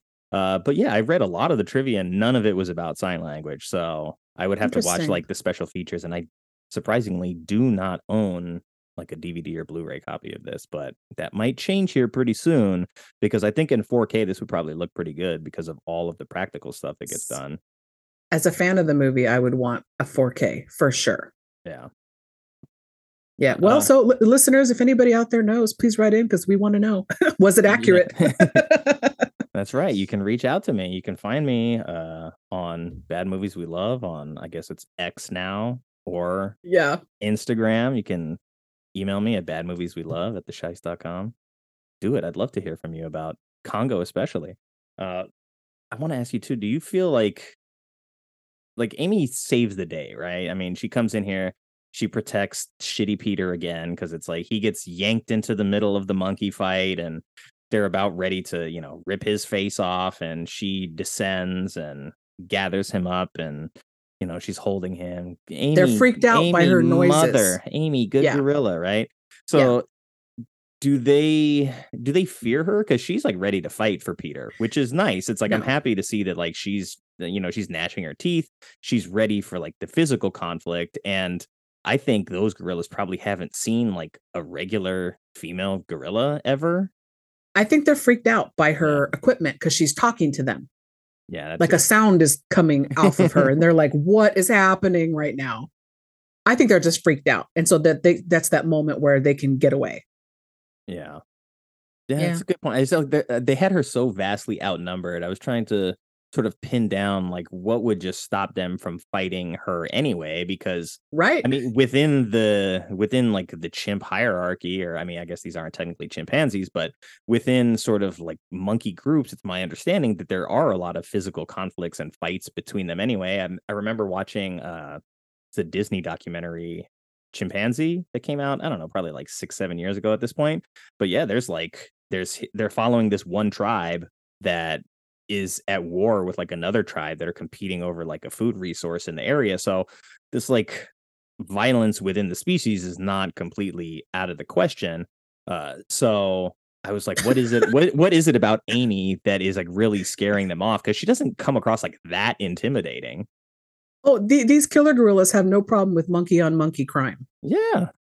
So because there's skulls of other gorillas and stuff along with the human remains and all these remains they find. So they have no qualms about doing that. I think she just spooks them with the talking. Oh, okay. They're like, oh my god, she's got hand gestures and stuff. Like, this what is is a little this? intense. Yeah, we'll leave her alone for now. And then conveniently, in the meantime, Laura Linney is like building her, diamond space laser in the background. And then, the music comes on and it's like the big action sequence there at the end. But like, I love that scene. Like, she's just slicing these gorillas up. I'm like, this is great. This is really good stuff here. I wish there would have been like a little bit more of that, but I understand like this is the big climax of the film. You can't just like have a laser gun the entire time, or it really sort of makes things unfair. It's like, oh, we went into the Congo equipped with a laser gun. Like, yeah, of course you're going to be chopping these gorillas in half. Oh, it's amazing. Well, you do get to see one of them completely get lasered in half. Yeah. Because like, yeah, they do a couple wide shots where she hits the laser beam and then like she hits like 4 or 5, 6 of them in one straight line. But it's like, it's not a close up. I think, you see the one get his like hand sliced off and the other one gets cut in half. So you get some really, really great moments there. And that was the aha moment of like, damn, I wish Laura Linney would have like gotten more opportunities to be that Ellen Ripley type of character and do the action stuff. You know what made me sad though was I think it's Hermolka gets his head squashed. Oh yeah. But we don't actually see the actual squashing or the end result. But I was like, what a gruesome, horrific death for this man who is just kind of mildly a shady guy. He's not evil. No, he's not. But they give him a great death that we really don't get to see. Yeah, because again, that would be like, oh, we push the envelope to R. But yeah, they crush his head like a watermelon. Just the monkey claps his hands together like the Incredible Hulk, and his head just happens to be in between. That would have been great to see, but then yeah, that's definitely rated R right there. Yep. So I'm curious, we never got. Yeah, I'm curious if like the Blu-ray has those sort of like extra violent deleted scenes, because we get the scene where it's Grant Heslow's character Richard, like, I mean, he's running around without his heart for like a minute and a half. And then we find out that like the heart is not in his chest, but we don't get the moment where the monkey sticks its hand into his rib cage and pulls his heart out, you know? So the graphic violence of it is toned down enough to where it's like, okay, you see a prop, you see some blood, you don't see the moment of the actual super impactful violence. I'd be okay and be here for it if we just got, because maybe they didn't even shoot it because Yeah. we don't see it at all. But what I'm wondering is if you know that they let the camera roll when they're shooting. So maybe the head squashing scene, they shot it and they cut it, but maybe the rest of the scene played out and it's out there. Same thing with some of the horrific stuff. Maybe they kept the camera rolling, and so there is some of that footage out there. I'm guessing they didn't actually shoot that scene with the monkey attacking him, but I'd be here for it if any extra footage popped up. Yeah, because it's like after he gets his head squashed too, I don't think we see like his body in the background with like a smashed head, you know, where you could have just had like the dummy there with, you know, paint on the floor or whatever, fake blood and some pumpkin innards or whatever. So it looks like that happened. But again, like I think that is sort of maybe a little too intense for the vibe that they were going for in that moment. Because yeah, we're pivoting to heroic female laser gun, and so if you pan into a wide shot and you've got his poor body there with his smashed in skull, it's like that's pretty gnarly. But MUMPAA. Right, I know, but the practical effects work in this movie are so good. I think they could have pulled that kind of stuff off pretty damn well had they actually gotten the opportunity to. Oh, agreed. Yeah. All right, well, I think before we go to Critics Corner, is there anything that you really wanted to talk about that we didn't get a chance to? We covered pretty much all of it. And at the end, I wanted to say the Laura Linney callback where she again points out to her boss, remember I told you, if for a moment I doubt you sent me here for anything other than Charles. And then she goes crazy and, you know, kills everything, gets rid of the diamond, the whole shebang. I was like, oh, I loved her character. Her character was so smart, so take charge.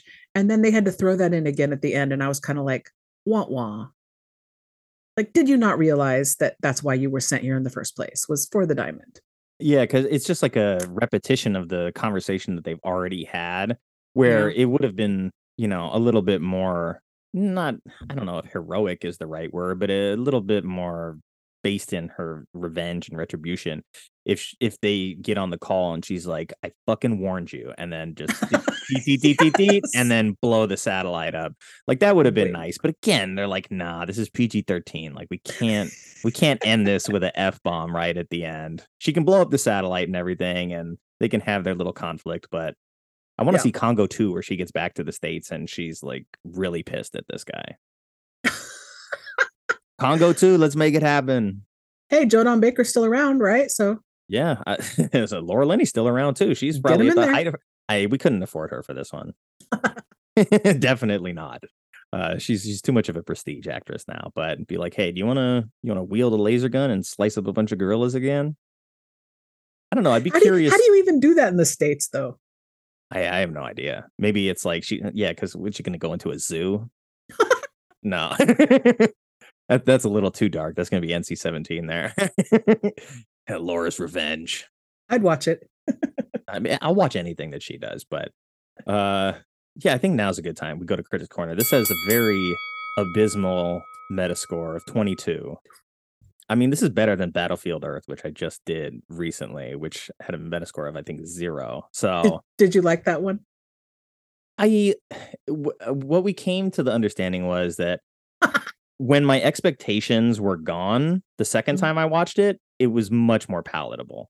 Okay. When I went into it the first time thinking like this is a big sci-fi epic, I was like, oh yeah, the reputation as a horrible movie is well warranted.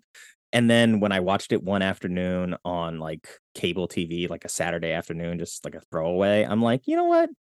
This is not that far off from being a significantly better movie. But it seems like every time there was a decision of like, should we do this thing or this thing? The decision that got made was always the one that made the movie worse. Yeah. So anyway, this does start off with a 0, though. Somebody did give this movie a 0, and that's Steve Davis from the Austin Chronicle. Says, jaw-droppingly bad. This adaptation of Michael Crichton's 1980 novel about a talking ape named Amy and a fabled lost city deep in the jungles of Central Africa is as sophisticated in execution as a Jungle Jim movie. That's harsh. That's like way harsh. That is, and I have to wonder what version he saw because it wasn't the one that we're watching. Yeah, wow. And at the end of the day, like, okay, I'm not going in to watch a movie about a talking gorilla expedition for its headiness. You know, I'm not like, oh my God, I'm looking for really like sophisticated storytelling here. This is a mid-90s action flick at its heart. So I get it. Like, it's not Jurassic Park, but like even Jurassic Park still has fun with itself. Like, yes, it's a little bit more intellectual, like it's a little bit more nuanced with its approach to its science fiction, but at the same time, like the thing about Jurassic Park that made it iconic was like the awe of the dinosaurs and like the interaction with the people. It wasn't like Jurassic Park, oh my God, I left that movie feeling like it's Jurassic Park's the most intelligent, sophisticated movie I've ever seen. Like that's not what made it the phenomenon that it was. Like it is intelligent in how it handles its storytelling, but like, yeah, what did you expect from Congo is my question, Mr. Davis. Right? A T-Rex eats a man off a toilet. Like, come on. It's Jurassic Park. So, yeah, but with Congo, I think the critics had that comparison in mind because they're like, oh, okay, the source material.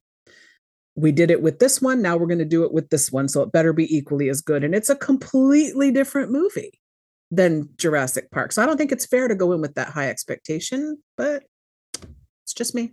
Yeah, like Jurassic Park is a sci-fi adventure film. And this is more of an action adventure in the vein of like an Indiana Jones type of movie. So look, I know that Steven Spielberg made Jurassic Park and Indiana Jones, but you can't line those up next to each other and be like, hey, these are supposed to be the same thing and the same structure.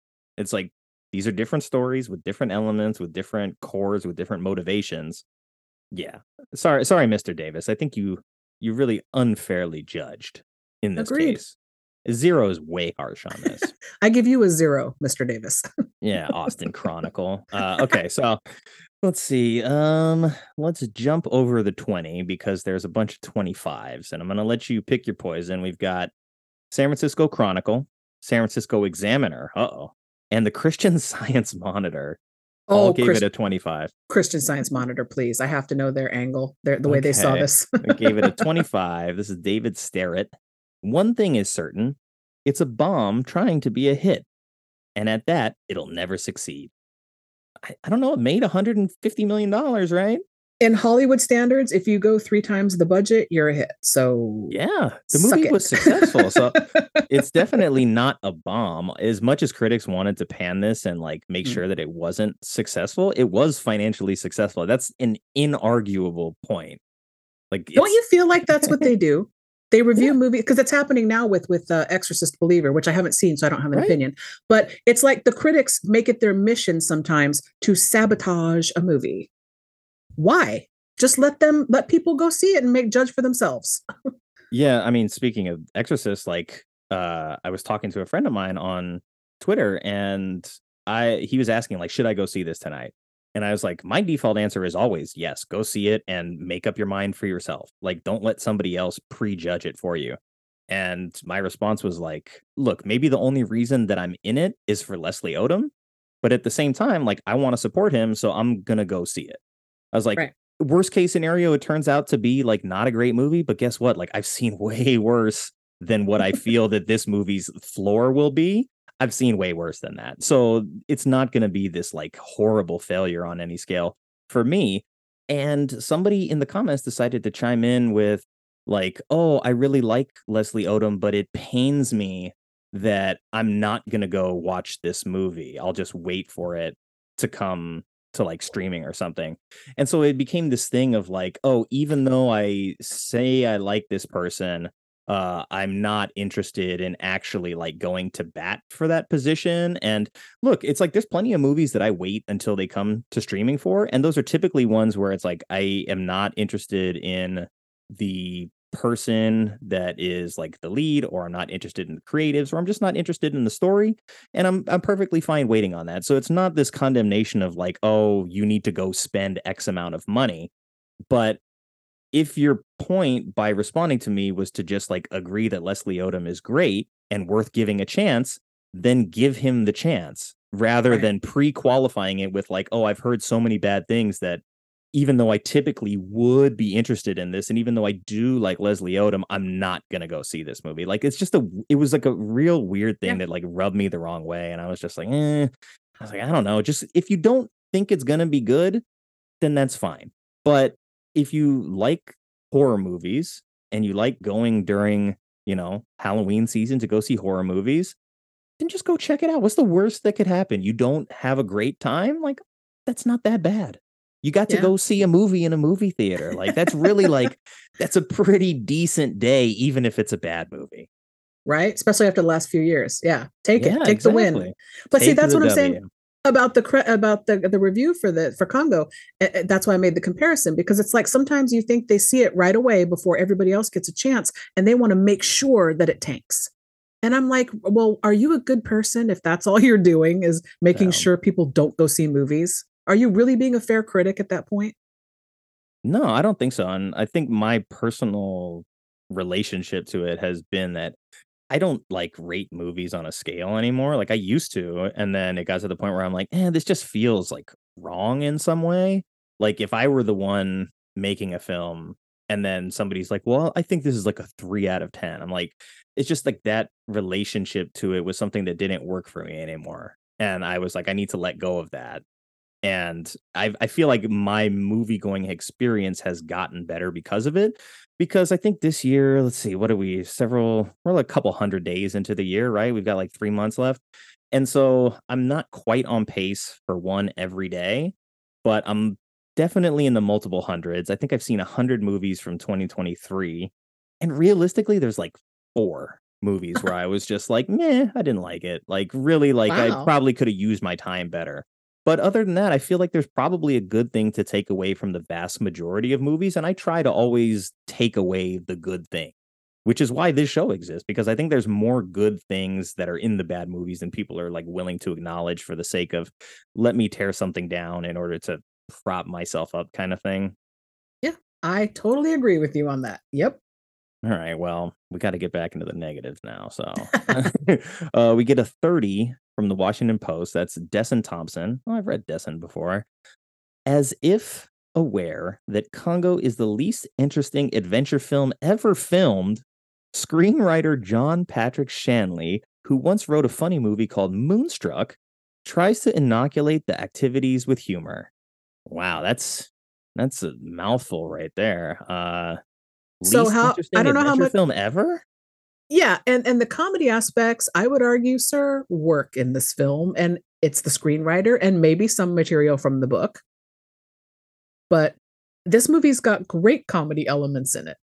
Yeah, and I think if you can, like, I think we sort of latched onto the things that we like, that we found were funny, and understood that this is like action adventure comedy, right? And so maybe if you read the book and you're like, okay, the book is really like this like scary horror adventure adventure story, and the movie doesn't like hit those marks, I could see you being disappointed. But this isn't even a comparison to the novel. This is just, oh, this guy wrote a great movie at one point and he's trying to inject humor here. He's like, no, the humor is there. You have a talking gorilla. Okay. Have you not figured this out before like the first like 15 minutes of the movie? If you're not on board with it at that point, then just like, I don't know what to tell you. If you don't find humor in a talking gorilla, then like this movie's definitely not for you. It's the same thing that we pointed out when we did American Werewolf in Paris. Yeah. If you don't know what movie you're turning on and you don't know what you're in for, why are you bothering? You have to know what you're in for. Yeah, and I read something interesting too recently that I felt was a good way to put it. And this guy I know on X, his name is Seth. I think it's Seth Stoger, not Seth, who I just did Battlefield Earth with.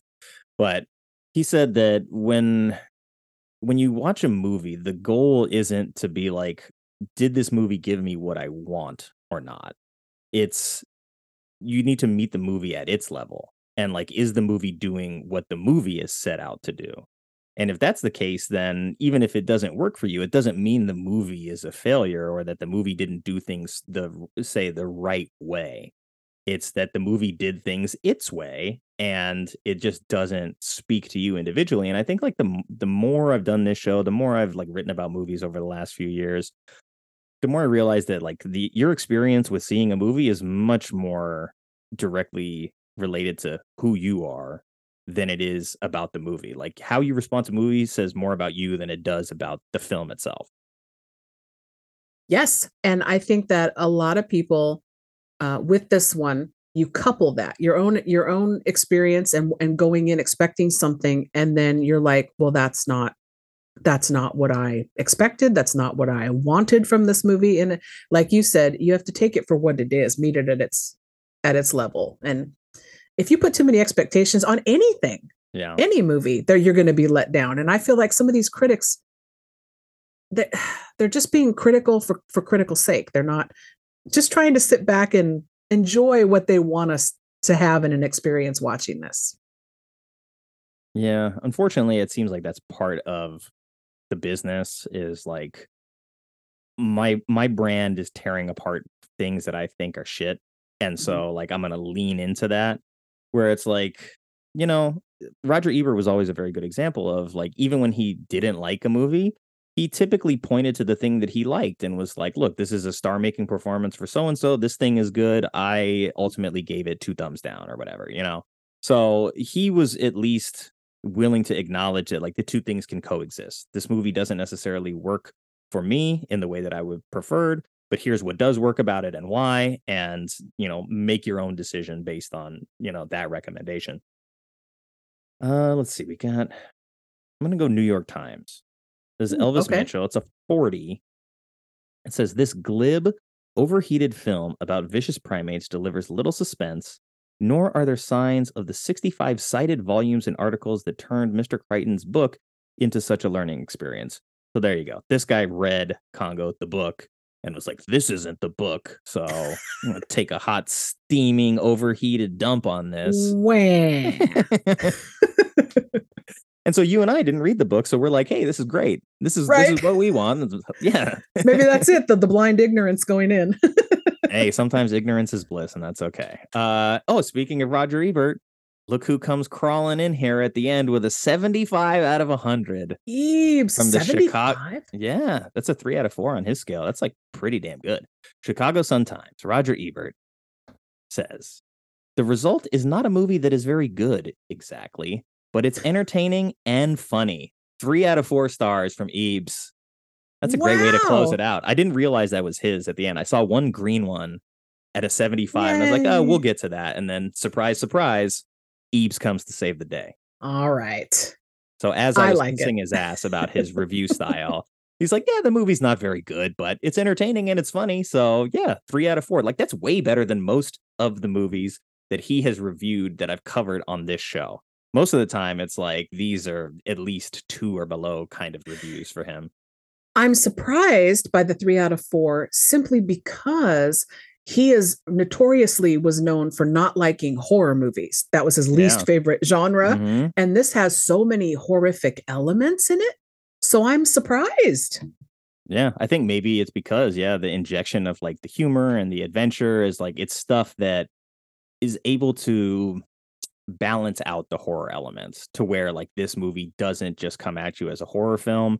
It really is this like weird action adventure comedy that happens to be taking place in between these horror elements. And so like I'm really glad that he liked it, because with a Metascore of 22, when you've got Roger Ebert at the top of the board with a 75, I think that says a lot. So if you're going to listen to anybody's take on it, listen to Roger Ebert. He said it's not very good, but he loved it. I think we're kind of saying the same thing, aren't we? Yeah, exactly. Look at that. We're like Roger Ebert here. Oh. Yeah, but that's how we do it. You know, you've been on this show before, but I wanted to give you a chance to shout out your show. You were doing a 2-part episode the last time I checked in. Yes. It was a fairly recent one too. It was like maybe last week. I forgot what the movie was. So before we jump to me, which thank you, I do want to mention I did a little bit of research, and you had mentioned Anaconda earlier. Yeah. I found 2 other movies that if people like Congo, that they should check out. Yes, our gateway drug. Can we do that? Yes, I forgot about that. I was having so much fun. And I was like, oh, wow, we're almost at 2 hours already. I was like, I guess I got to wrap this up. But yes, most of the time when we do the wrap up part of the show, I always ask my guests, what is a good sort of comparison movie or double feature? But I've changed the language. So I want to know, what's a good gateway drug movie for Congo? So there is one from 1999. Okay. The writers of Anaconda, the production team and special effects from Jurassic Park. Ooh. It's a PG-13 hour-and-a-half treat of a movie called Komodo. Oh, I've heard of this, but I have not seen it. It is so fun. It's much darker than Congo. It leans into full horror territory. They mix the practical effects with a little bit of CG, which holds up surprisingly for a 99 film. So I recommend Komodo. And then also Primeval from 2007, rated R, full horror movie. Orlando Jones, the lead guy from Prison Break, I don't know his name, but it's about a Nile crocodile based on a true story, which was eating villagers who would bathe and their children in the river. And they go to try to capture it, and they build a big cage and they try to catch it on film. And it's so scary and tense, and it gets overlooked. People forget this movie exists. So Anaconda, Primeval, and Komodo, I would say check out if you like Congo. That sounds like a nice little triple feature there. For some reason, like after we had talked about Anaconda, also like Lake Placid popped into my head, but that's more rated R horror. But there's like a 50-foot alligator in a lake somewhere that just eating people. So I mean, so you need to watch Primeval if you like Lake Placid. Then all right, I will. I'm gonna put that on a little like weekend to-do list here. Komodo's harder to find. I had to buy the DVD, but I didn't mind because there's behind the scene featurette and stuff. So nice.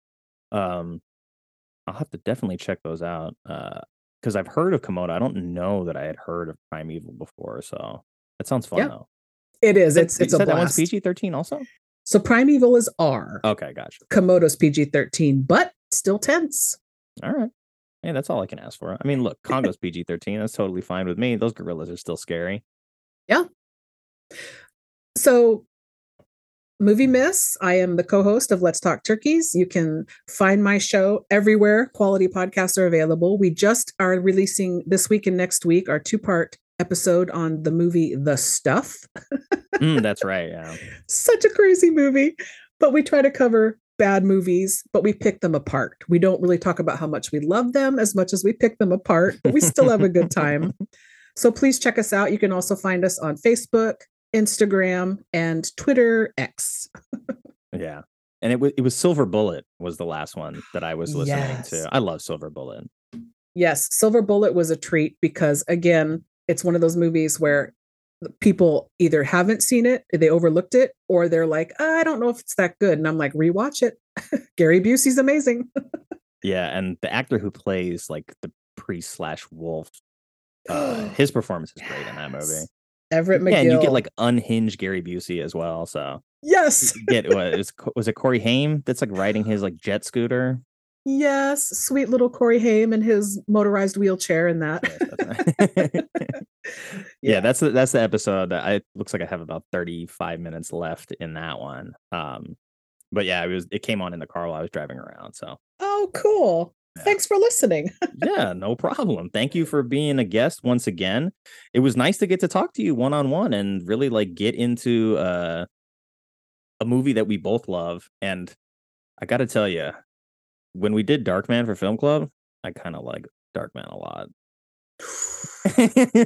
Can't be friends anymore, Nick. Yeah. Sorry. I can totally understand like why someone wouldn't like it. And it's not even like that super well rated or anything, but I had never seen it. I had only seen the sequels. So like my vision of what I thought Darkman was not what I got. And I was like, oh my God, this is like Sam Raimi just like with a blank check to do whatever he wants. And he made the wildest movie he could possibly think of. And I was like, whoa, I was like, okay, Darkman was a way different experience than I anticipated, but I had so much fun with it. I don't know, like if I continued to watch it over the years, if it would ever like hold up, but I know Darkman is a big point of contention with you and your co-host. So I feel like I needed to shout that out. Well, he'll appreciate that there's somebody else out there that loves it. Well, at least liked it. Yeah, you let him know. Yeah, I will. Cool. Well, it was so nice to talk to you. I'm glad you're feeling better. I'm glad we got to knock this one out. And I'm so glad that it was Congo. Because when I put the wish list out there, I was like, I don't know if anyone's really going to like want to do this. I don't know if I want to sort of guide anybody's hand into choosing something. But I was like, you know what? If I don't make the list of like the things that I would consider good for this show, I don't know if anyone will ever bring it up. So I'm glad that I put it out there. I'm glad that you reached out to me because like Congo's amazing. I had so much fun watching it again. It's Field of Dreams, Nick. If you put it out there, they will come. They will come to you. Cool. Well, thank you for having me. This has been a blast. It has been a lot of fun. And thank you for joining me. You enjoy the rest of your day. You too. Thanks once again to Movie Miss for indulging my love of Congo. Check out her show, Let's Talk Turkeys, wherever you get your quality podcasts, and you can find her at movie_miss on Instagram. And Drive-In Dave, if you're listening, I dig Darkman, so let's talk. And of course, thank you to everyone who took the time to listen to this episode. I know you have a lot of choices when it comes to podcasts, and I appreciate you spending your time with us. I hope you enjoyed the show, and if you do, please consider leaving a rating and telling a friend about it. And the new support page is live at ko-fi.com. That's ko-fi.com/badmovieswelove. I'd love to hear from you, so if you have a bad movie you love, and or maybe would like to be a guest on the show, you can contact me now at badmovieswelove@theshice.com or badmovieswelove on Twitter and Instagram, and that's love with an LUV. And as always, take care, be well, stay safe, and have fun however you get your movies.